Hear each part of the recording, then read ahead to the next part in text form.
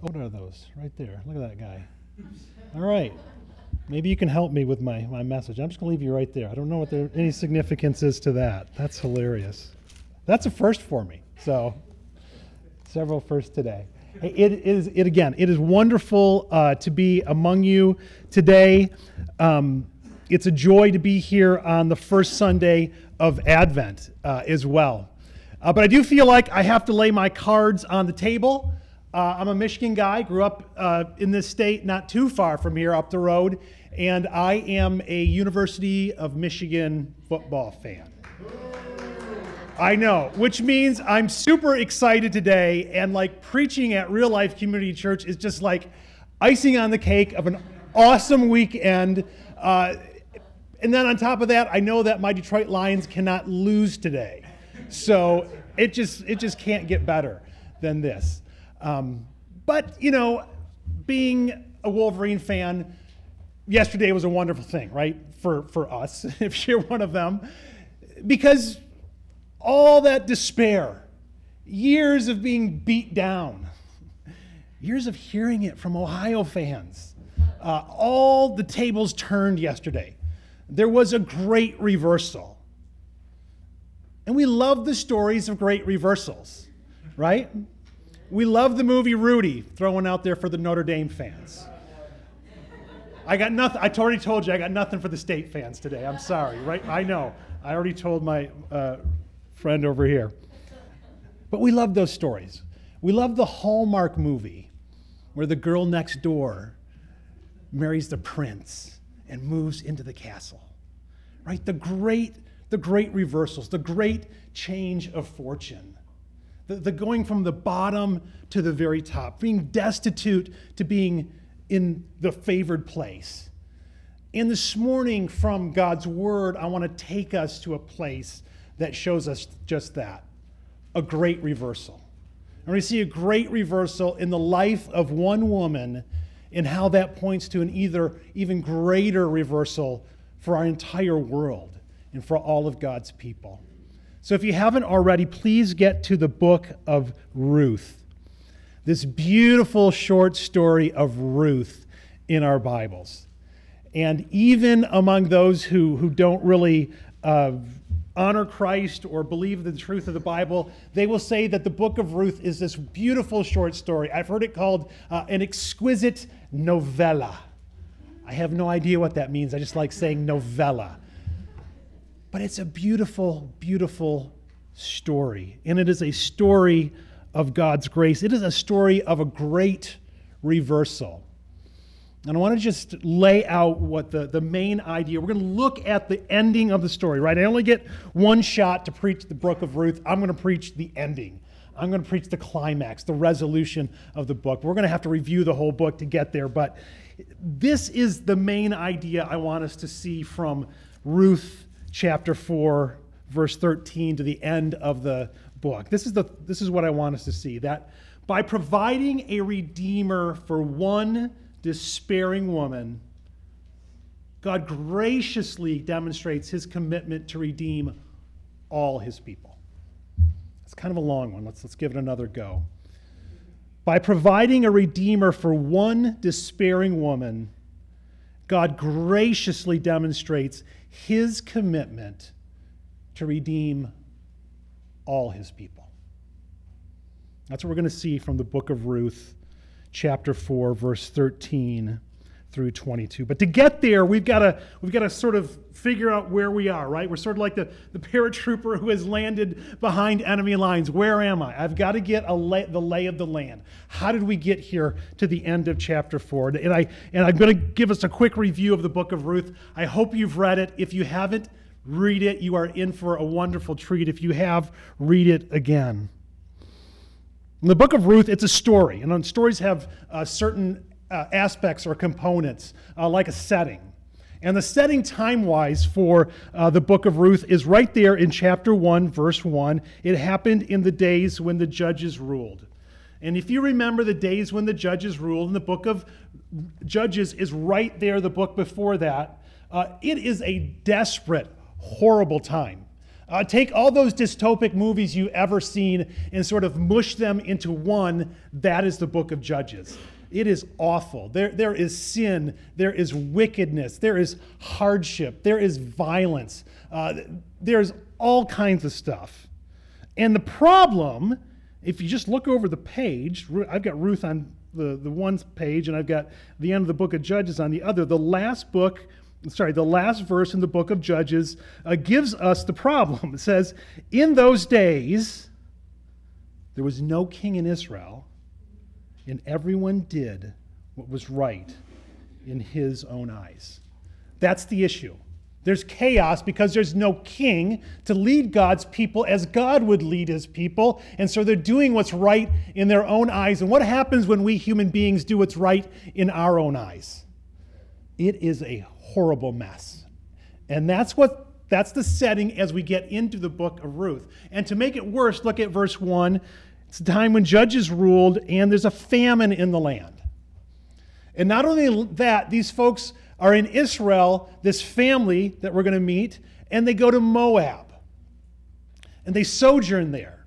And then we meet main characters in the book. And then the initial characters in the book are this family from Bethlehem. Now, Bethlehem, it's Christmas time. Bethlehem, like, I think that has something to do with, I think that's a big deal in the book of in the Bible. Oh, little town of Bethlehem. I think that's important. Okay, we put that in the back of our mind. But we read about this man, Elimelech, whose name means my God is king, and his wife, Naomi, whose name means pleasant or sweet, and their sons, Mahlon and Chilion.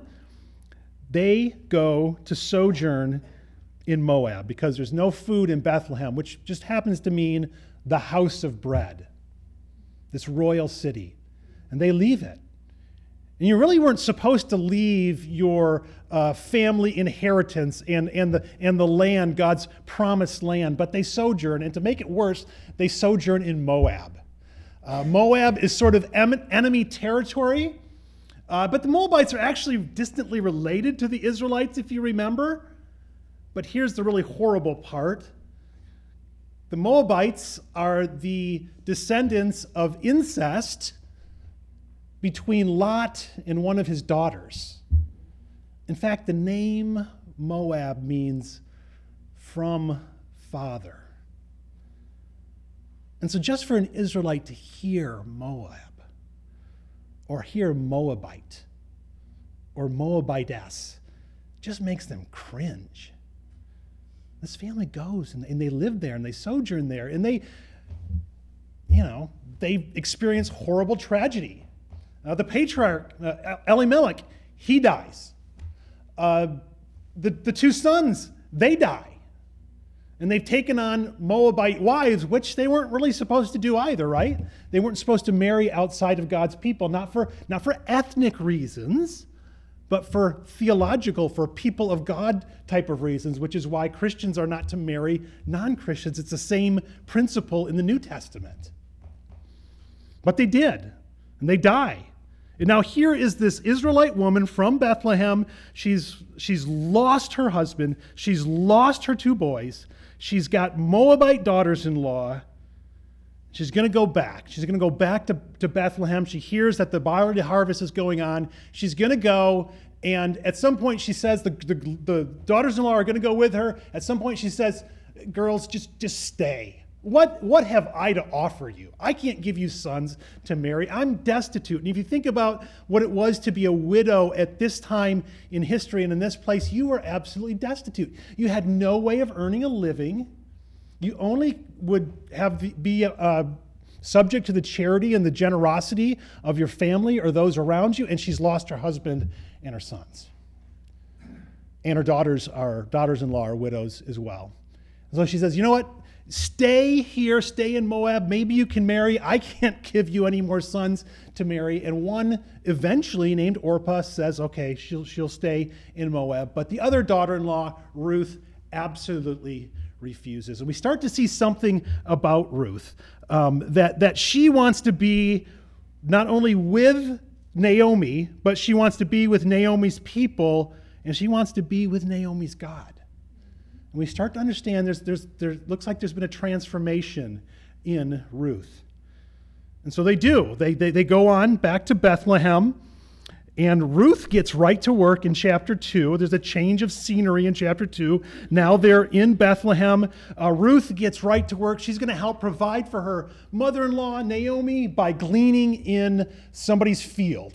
Somebody who will let her glean in their field. It's harvest time, and there is a way that God has set up to provide for those who are destitute and in need. Part of his people is that they can glean, which means you follow behind the harvesters.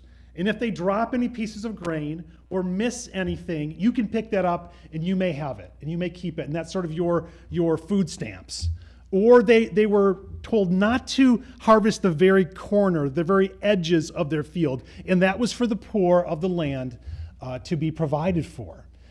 And so Ruth is very industrious. She's faithful to her mother-in-law Naomi, and she goes and she gleans in the field. And it says in chapter 2, in verse 3, that she just happened to glean in the field of a man named Boaz. And the narrator has already told us that Boaz is a worthy man, which is pretty amazing in the time of Judges when everybody's doing what's right in their own eyes. There's a worthy man in Israel.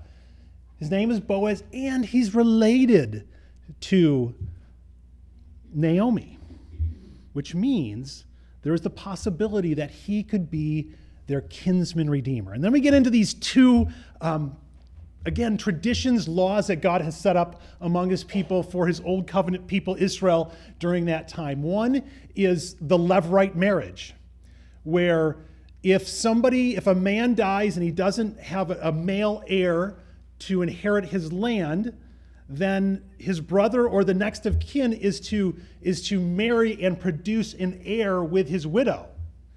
Well, there's no one to do that for Ruth and Naomi, but Boaz is that guy. Boaz could be that guy because he's related to them. There would have been no one to do that if they were still in Moab. So you have this levirate marriage, or this levirate marriage thing, and then you have the kinsman redeemer. I sort of already melded into that because they kind of come together. But the kinsman redeemer can buy back land.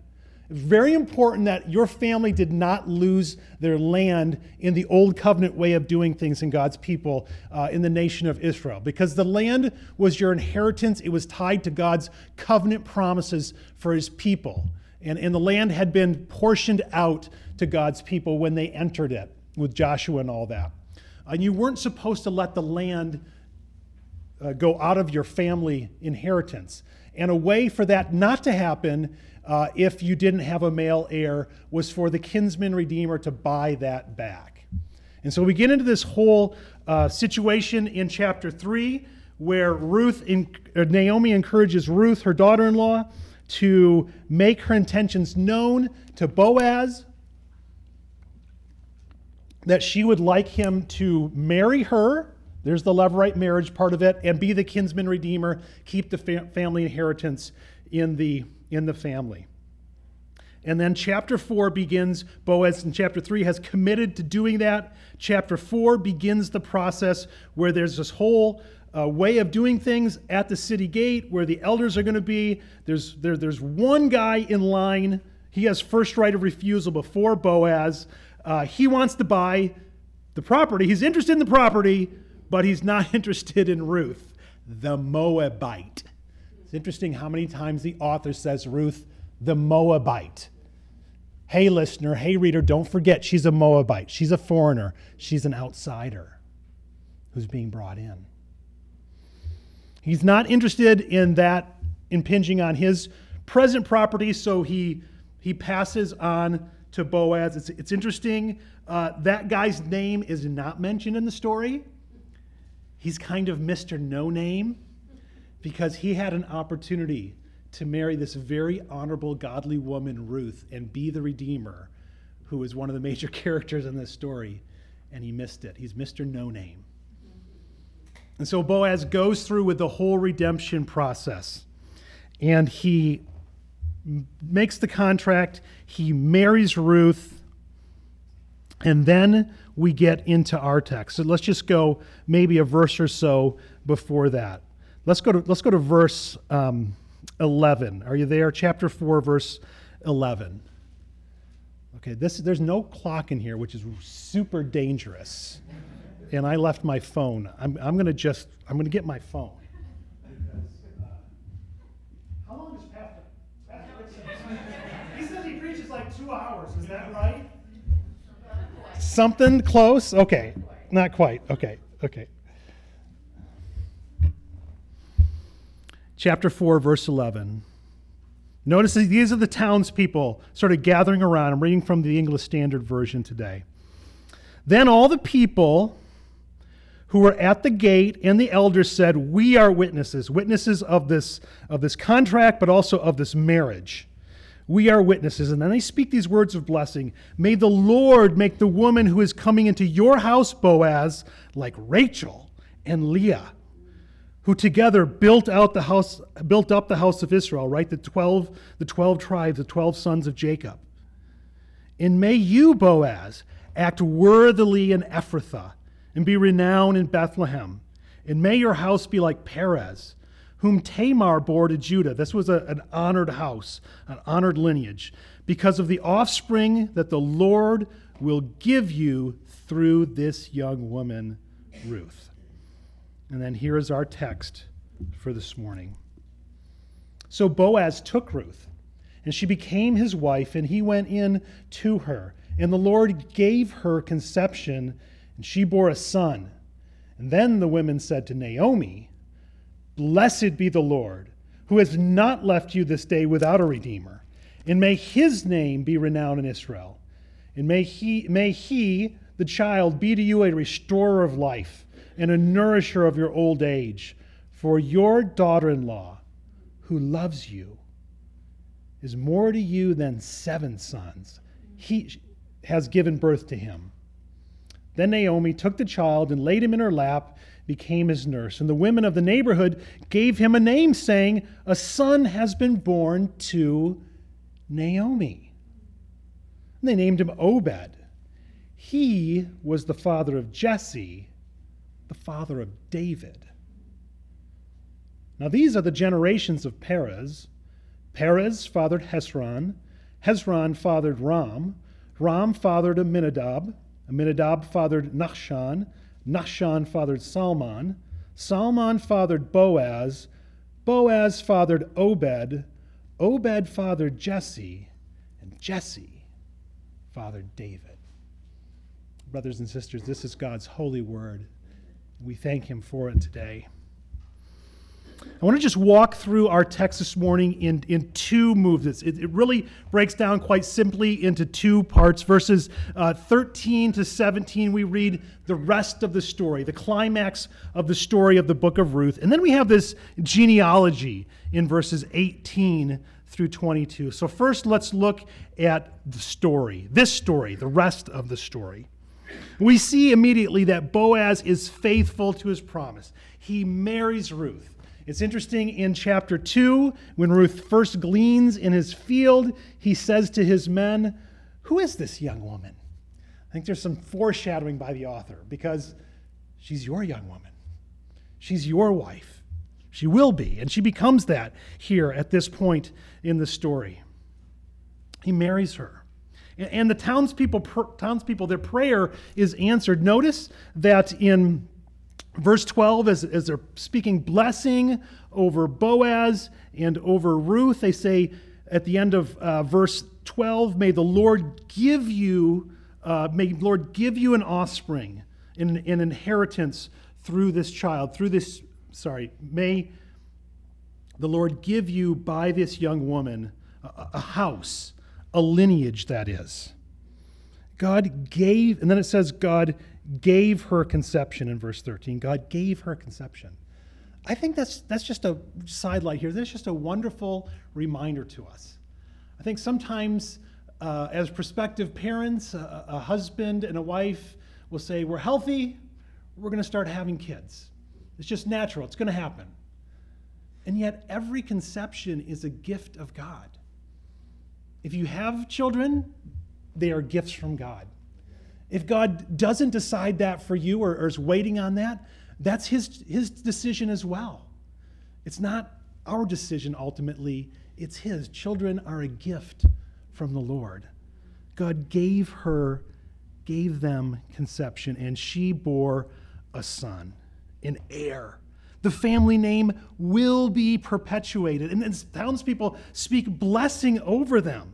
And blessing is actually a prominent theme as you walk through the book of Ruth.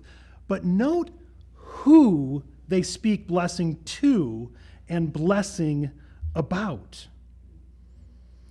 The women say in verse 14, "Blessed is the Lord, he has not left you this day, Naomi." You, Naomi. They said this to Naomi, "without a redeemer. And may his name be renowned in Israel.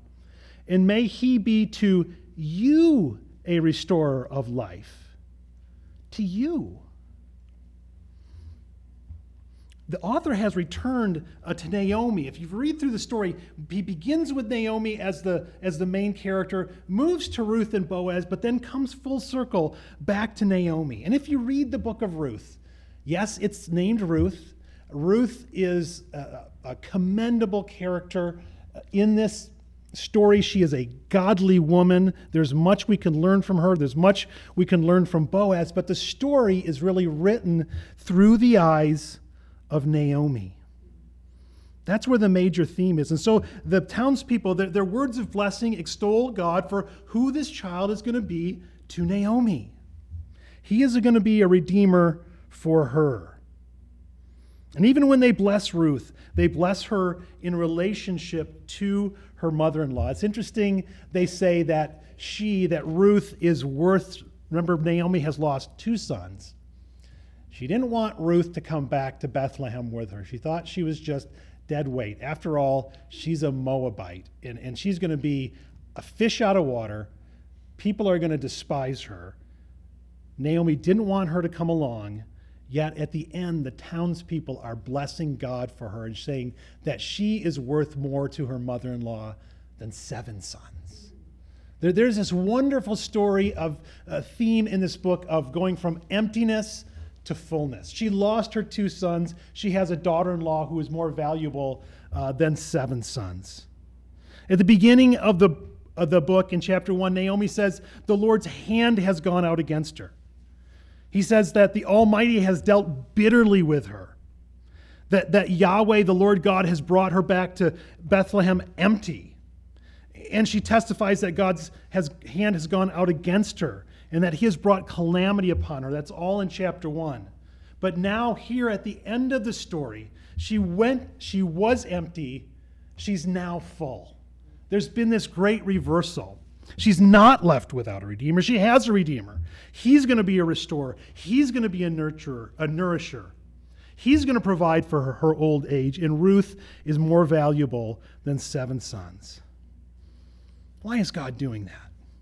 Why is he focusing our attention on Naomi and her movement from emptiness to fullness? Well, it's because ultimately he is the main character of the story. We should see God as the main character of the story of Ruth and Naomi. He is showing through his subtle sovereignty in this book what he is doing for not just their good, but ultimately the good of his people. You know, it's interesting how subtle God's sovereignty is in this book. We don't read, well, God sovereignly did this and he sovereignly did that, but we read that Boaz just happened, or that Ruth just happened to walk into Boaz's field. And he just happened to be the kinsman redeemer. And he just happened to be a worthy man. It's almost like a tongue-in-cheek move by the author to say, ha ha, you know what's really going on here. God is sovereign over all of this, and he's moving in the lives of these people the same way he moves and he sovereignly oversees our lives. Even the bad things, right? Even like Joseph in Genesis, who can say, you know, my brothers meant it for evil what they did against me. But God meant that same stuff for my good. You see that in your life? You often don't see it immediately. Not when the meaning to be evil stuff is happening to us. several years ago, I was sort of in transition, been a pastor for about 15 years, and then a church asked me if I'd be the interim preaching pastor for about a year. Well, they kind of did a reassessment, and we're looking for a new pastor as their pastor had moved on to something else. And I thought, this is great. This is God's timing for provision for my family, and I feel called to preach and minister to God's word. This is great. I can do this for about a year, and I don't know if I'll be interested in applying to be the pastor that they're looking for, but we'll see what happens. And as time went on, I really felt my heart being knit together with that congregation as I preached every Sunday and shepherded them and got to know them, and thought, you know what, God, maybe this is why you have me here. Maybe this is where things are leading. I really would love to be the pastor of this church. I can see my family moving to this town, becoming part of this community, and serving you here. And so I candidated for the job. And I felt like, it's not a shoo-in, but I think I'm getting good feedback from folks. I think this thing is going to happen. And then I finished second in a 2-horse race. And they called somebody else who they had been talking to. And at the moment, I just thought, Lord, what is going on here? What is how can this be good? What in the world is the purpose of this? I don't know what to do. I don't have a job. I'm working part-time at Menards, which is, great for the discounts on hardware and all. But other than that, it wasn't what I felt like you called me to do. Now, then in the course of time, I began to talk to Word Partners and was aware of this ministry from way back. But in the course of time, the Lord called me to serve in this ministry. And not only am I doing what I sense the Lord has called me to do during this season in terms of working with pastors and churches here in the States and connecting them with churches and pastors internationally, but that church and that pastor, they host one of the workshops now, like Pastor Rich was a part of, and I teach and train side by side with that pastor. Whose name I didn't know but was cursing at one time. We serve together side by side. And you know what? I know that guy, and he is a much better pastor than I would have been for that church. And I am doing exactly what God has called me to do. You see, God knows what he's up to. It's hard in the moment, but God knows what he's doing. He is the God of great reversals in our lives. And so now we see Naomi holding this child, this promised child, and it's at this point we have a big reveal of who this child is, right? Some of you maybe have done the gender reveal party for your children or grandchildren. We had one of those for our grandson a few months ago. This is the big reveal here. And this is, we're going to find out why this story was told to God's people and why it was written down for them and for us. Who is this child? Look at verse 17. The son that they named Obed was the father of Jesse, who was the father of David. This child is going to be the great-grandfather of David. The man and the king after God's own heart. And what do the people need so that they won't do what is right in their own eyes? They needed a king. They need God's kind of king. They need a man after God's own heart. They need a king who is going to rule and shepherd them as God would. The king, in fact, by which every successive king is going to be judged. I mean, I don't know if we can really understand the gravity and how the original audience might have heard this. This was just epic. If you can think about Israelites generations later hearing the book of Ruth for the first time and saying, really? King David's great-grandmother was a Moabite? You mean he was almost never born if it wasn't for the faithfulness of a guy named Boaz? Amen. He was born in the midst of famine and desperation and sojourning in a foreign land and death. That is amazing. I have a son who is a big Tom Brady fan.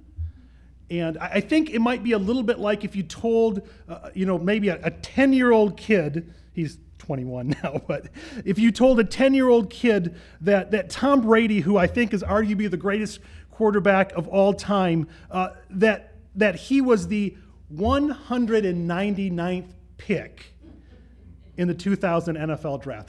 They're picking players for teams.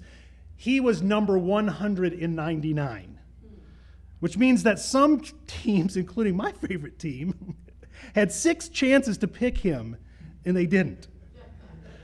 That kid would say, what? That's amazing. Why wouldn't he be the first guy taken?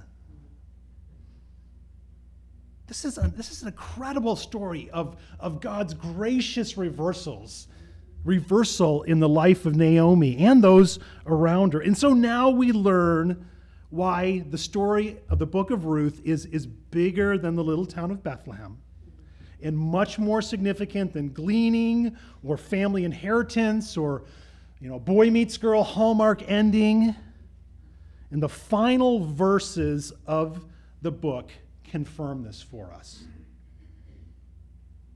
My life verse is Aminadab fathered Nahshon, Nahshon fathered Salmon, said no one ever. Because we don't like genealogies in the Bible. They're boring, they're confusing, they contain names that we can't pronounce. God forbid you're in a Bible study and somebody asks you to read the genealogy and you fumble over those names. They're awful.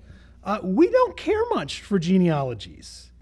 They're pretty unspectacular to us. But that's us.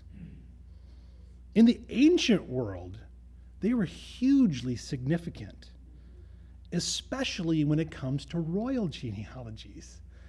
Because royal genealogies tell us who has the right to be king.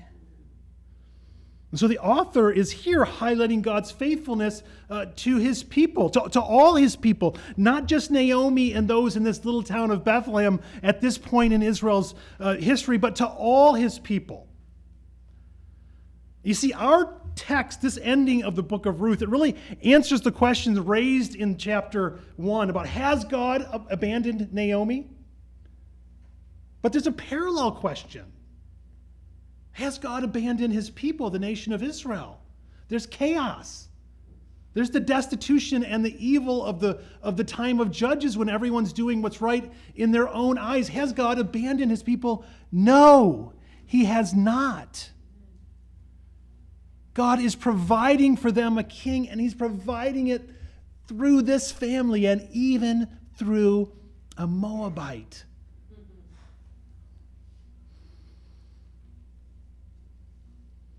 And so what happens in the little town of Bethlehem has generational implications. Implications for God's good purposes, his redemptive purposes, well beyond the few years that the book of Ruth covers. Ruth spans maybe 15 years in total. Most of it happens in less than a year. And this genealogy spans 640 years. And it points to God's covenant faithfulness to his sovereign care for his people to accomplish for his glory for all his people. You see, by caring for Naomi along her pathway from empty to full, God powerfully demonstrates his covenant faithfulness for all his people. By providing a redeemer for this one despairing woman, he graciously demonstrates his commitment to redeem all his people.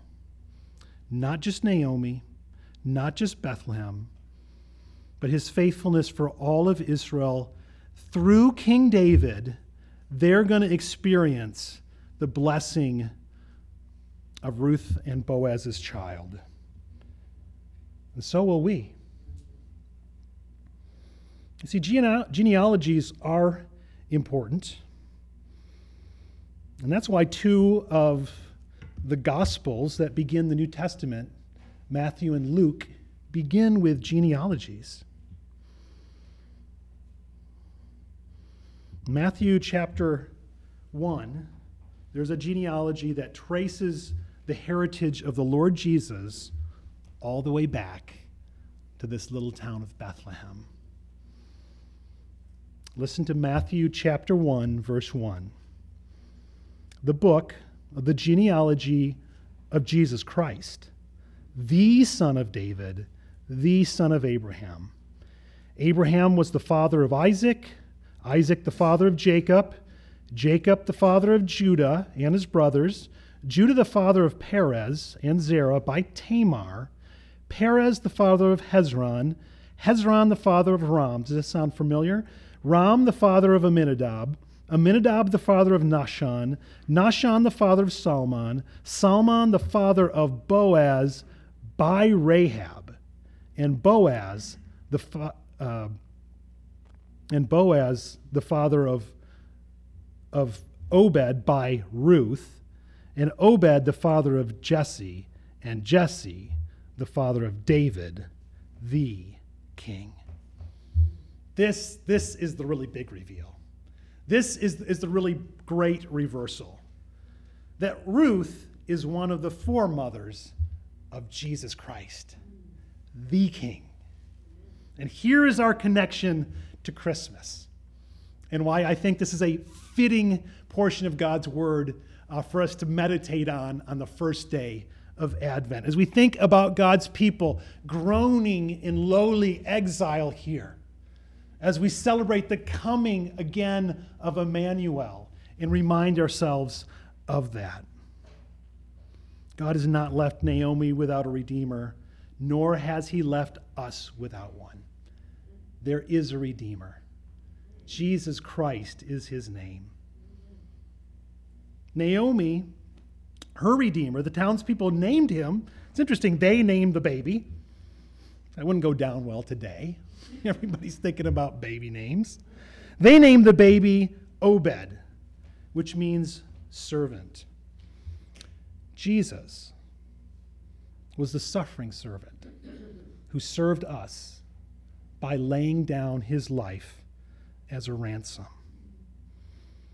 By emptying himself, becoming human, taking on flesh to be one of us, going to the cross and paying the price of our redemption so that we could be set free, that we could go from being empty, dead in our trespasses and sins, to being full of eternal life, fully forgiven, full of the Holy Spirit. By providing a redeemer for one despairing woman, God is demonstrating gloriously his commitment to redeem all his people. Now we need to respond to that. How should we respond to that this morning? As we close, I want to just point us toward 3 lines of response for us that I think are especially pertinent during this Advent season. And I think the first one just is to follow the natural path of the text in how we should respond. Look how the townspeople respond in verse 14. The women of the town say to Naomi, look what they do. Blessed be the Lord. What are they doing? What is that? Blessed be the Lord. That's worship, right? That's praise. That's adoration. And they get very specific. Blessed be the Lord. He's not left you without a redeemer. Praise God for his redeeming work. May that redeemer, may his name be renowned. And so I think the first way we should respond is to lift our voices in praise. Lift your voice regularly. Declare God's praiseworthiness. Declare his praiseworthiness in this Advent season. I love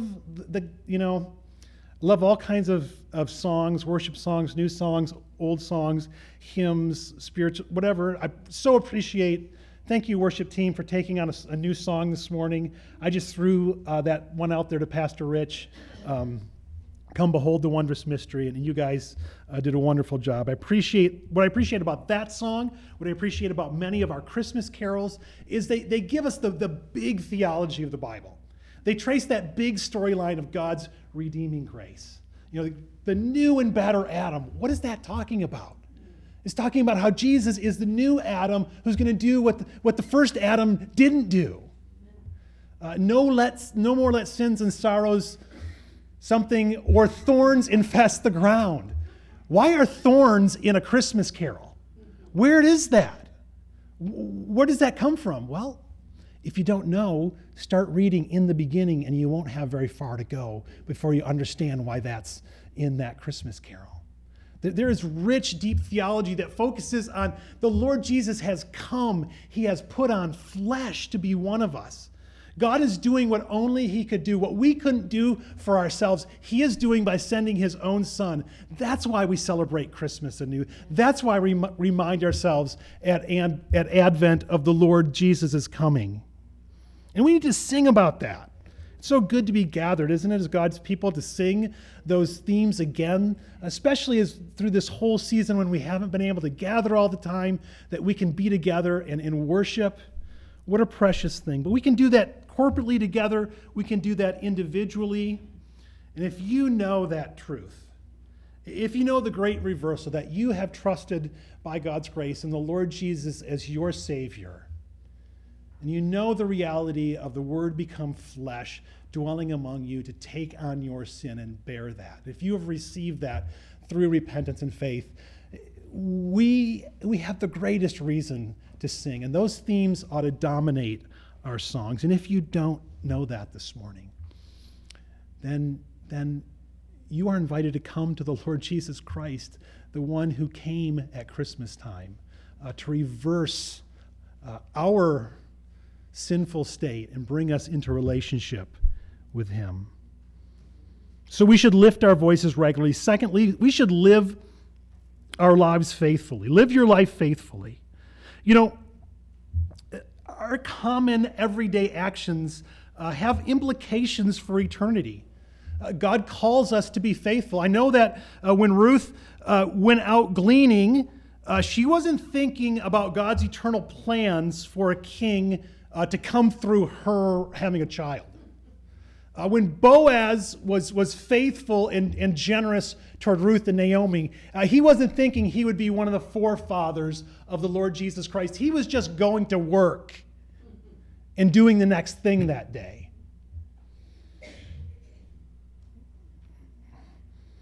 I love what Eugene Peterson says in his classic book on Christian discipleship. It's called A Long Obedience in the Same Direction. I mean, the title pretty much says it, right? A long obedience in the same direction. He wrote this. There is a great market for religious experience in our world.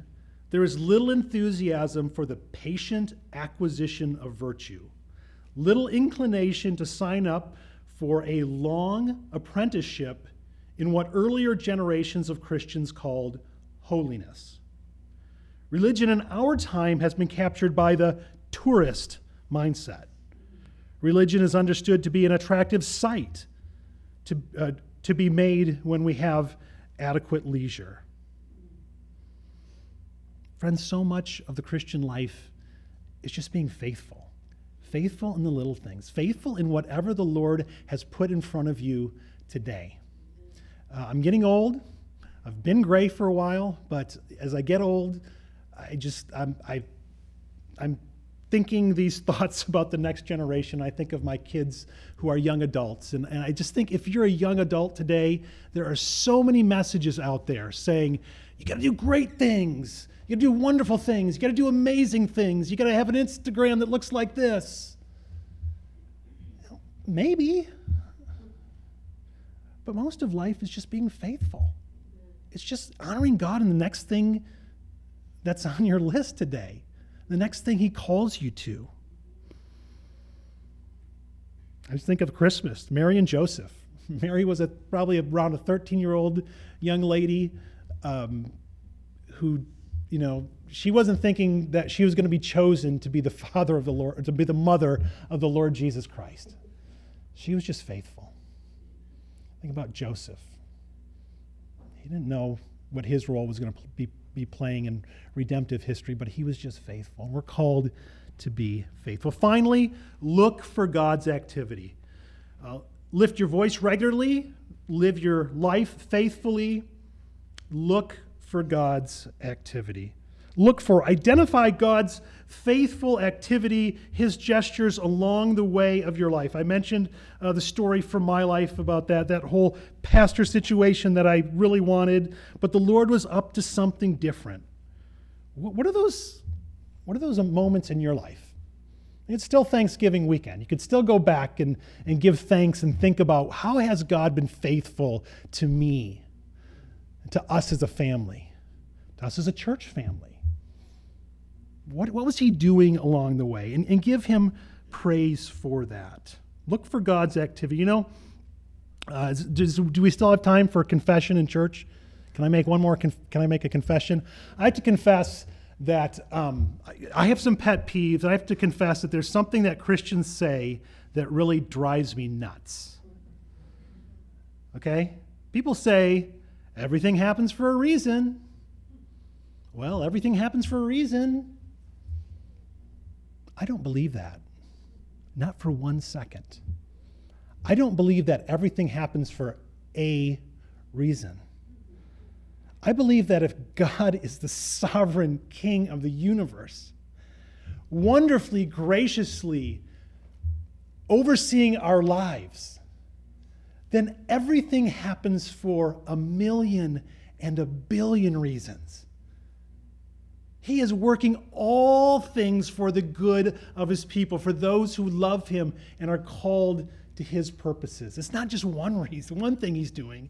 He's doing all kinds of things at the same time.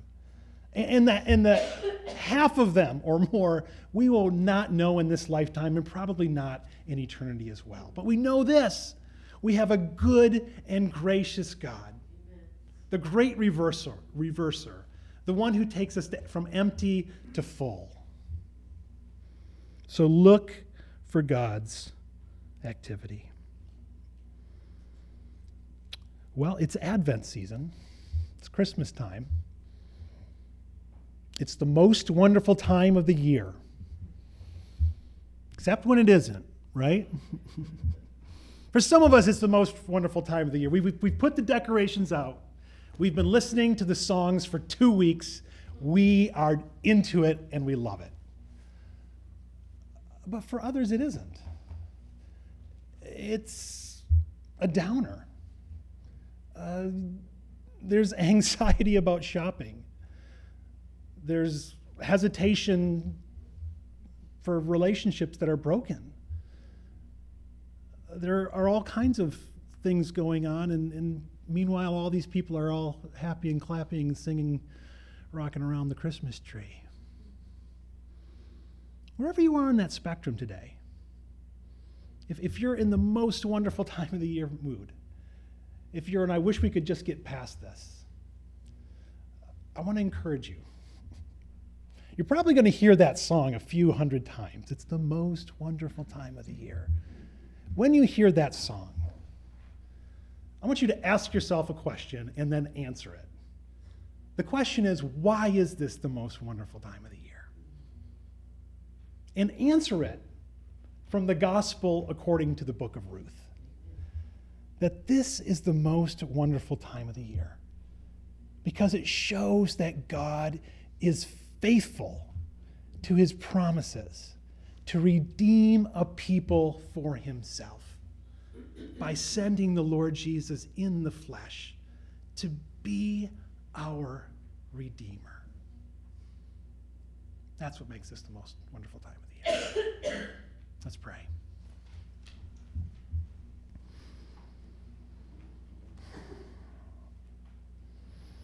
God, we are amazed. We are awed. You are wonderful. It is full of wonder to even think that you would give your only Son to redeem broken, rebellious people. We weren't your friends.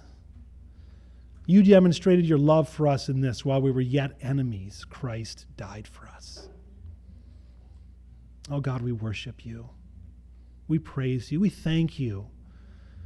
May our celebrations of Advent quickly take us to the cross, where we remember your love. In Jesus' name, amen.